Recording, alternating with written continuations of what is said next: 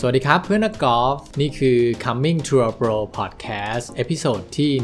175นะครับก็กลับมาพบกับผมเช่นเคยครับปรีดีลาตินักกอล์ฟสมัครเล่นที่มีความหลงใหลในการศึกษาเกมกอล์ฟด้วยตัวเองแล้วก็มีความพยายามที่อยากจะเล่นกอล์ฟให้ดีที่สุดเท่าที่นักกอล์ฟสมัครเล่นคนหนึ่งจะทำได้นะครับ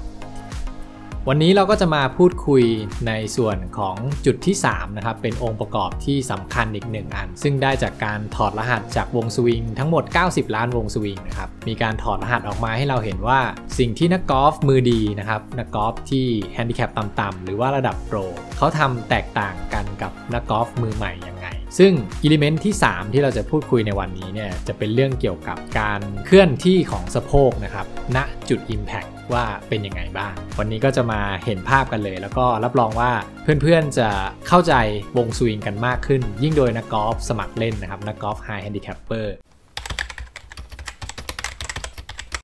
ปัญหาของนักกอล์ฟสมัครเล่นหรือว่านักกอล์ฟไฮแฮนดิแคปเปอร์นะครับมีอยู่3อย่างที่ผม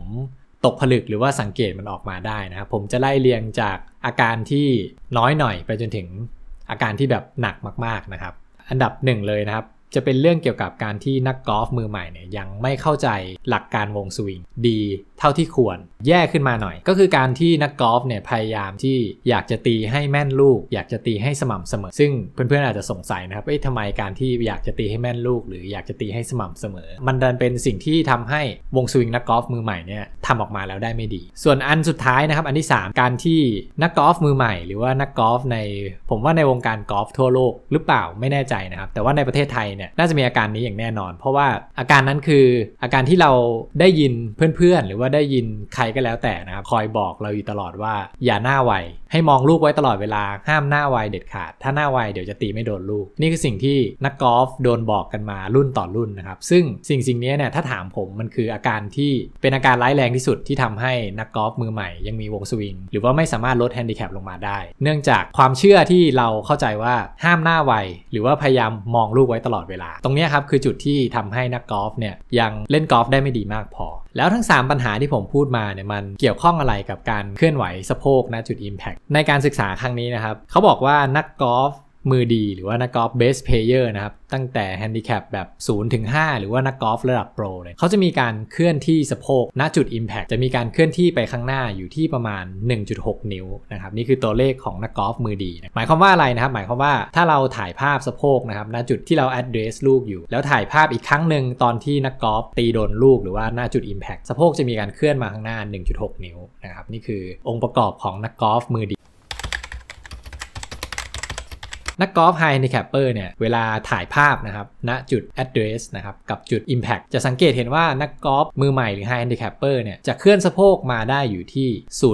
0.4 นะครับซึ่งระดับโปร 1.6 ถูกไหมครับมือใหม่ 0.4 นิดเดียวซึ่งนี่คือค่าเฉลี่ยนั่นหมายความว่าอะไรหมายความว่า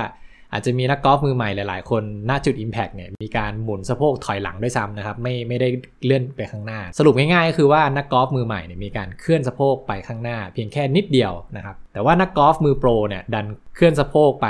ได้มากกว่าณจุด Impact เนี่ยไปได้ถึงตั้ง 1.6 นิ้วนะครับมันมาจากอะไรนะครับก็อย่างที่ผมเล่าไปเลย1เข้าใจวงสวิงไม่ดีพอนะครับแล้วก็2คือการที่เราอยากจะพยายามตีลูกกอล์ฟให้โดนนะครับให้สม่ำเสมอซึ่งไม่ได้ผิดอะไรถูกไหมครับเราเป็นนักกอล์ฟเราก็อยากจะให้หน้าไม้มันกระทบลูกอยู่แล้วนะครับแต่ด้วยความที่ยังเข้าใจวงสวิงไม่ดีพอแล้วก็การที่เราอยากจะตีให้โดนลูกเนี่ยมันดันส่งผลทำให้นักกอล์ฟเองนะครับพยายามภาษาอังกฤษเขาเรียกว่า quiet body นะครับเหมือนกับว่าพยายามแบบอยู่นิ่งๆไม่เคลื่อนที่ไปข้างหน้าทำให้ไม่กล้าชิปตัวเองเคลื่อนไปข้างหน้าเหมือนโปรเพราะคิดว่าการที่เรามี quiet body นะครับหรือว่าค่อยๆมองลูกแล้วค่อยๆตีเน้นแม่นไว้ก่อนเน้นแม่นอย่างเดียวนะครับคือการเน้นแม่นอย่างเงี้ยจะทำให้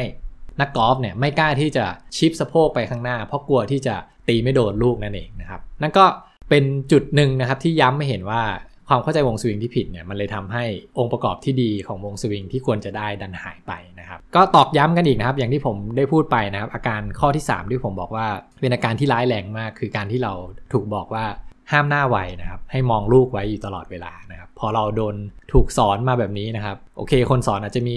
intention ที่ดีนะครับแต่พอการที่เราพูดว่าห้ามหน้าไวให้มองลูกไว้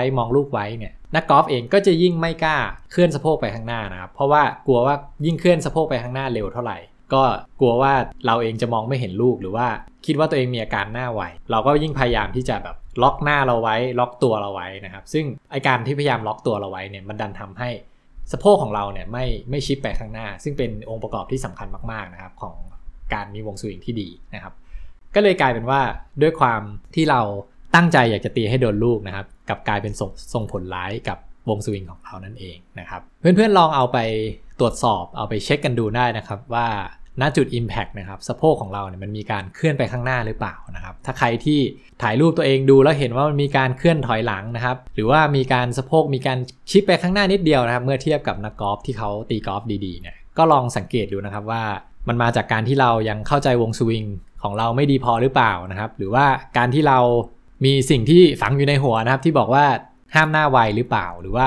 การที่เรากลัวจะตีไม่โดนลูกโดยจนเราเนี่ยลืมไปว่ามันต้องมีการชิปสะโพกนะครับมีการชิปเพรสเชอร์ไปด้านหน้าลองไปเช็คกันดูนะครับถ้าเกิดว่าแก้อาการนี้ได้นะครับมีการชิปสะโพกไปข้างหน้ารับรองว่าสปีดของเราจะเพิ่มขึ้นนะครับแล้วก็วงสวิงจะดีขึ้นแน่นอนนะครับซึ่งการศึกษาวงสวิงจาก90ล้านวงสวิงนะครับเขาบอกไว้ว่าถ้าเราสามารถทำได้ทั้ง6จุดนะครับมันจะทำให้ภาพรวมของวงสวิงเราเนี่ยมันดีขึ้นถึง 23% นะครับแต่ถ้าเกิดว่าเราเอาจุดเช็คพอยต์จุดนี้จุดเดียวนะครับถ้าเกิดเราทำได้นะครับวงสวิงของเราก็จะดีขึ้นประมาณ23หาร6นะครับก็น่าสักประมาณ 3-4% ได้นะครับผมว่า 3-4% เนี่ยก็ช่วยให้เราเล่นกอล์ฟได้ดีขึ้นสนุกขึ้นแล้วนะครับลองเอาไปเช็คกันดูได้นะครับ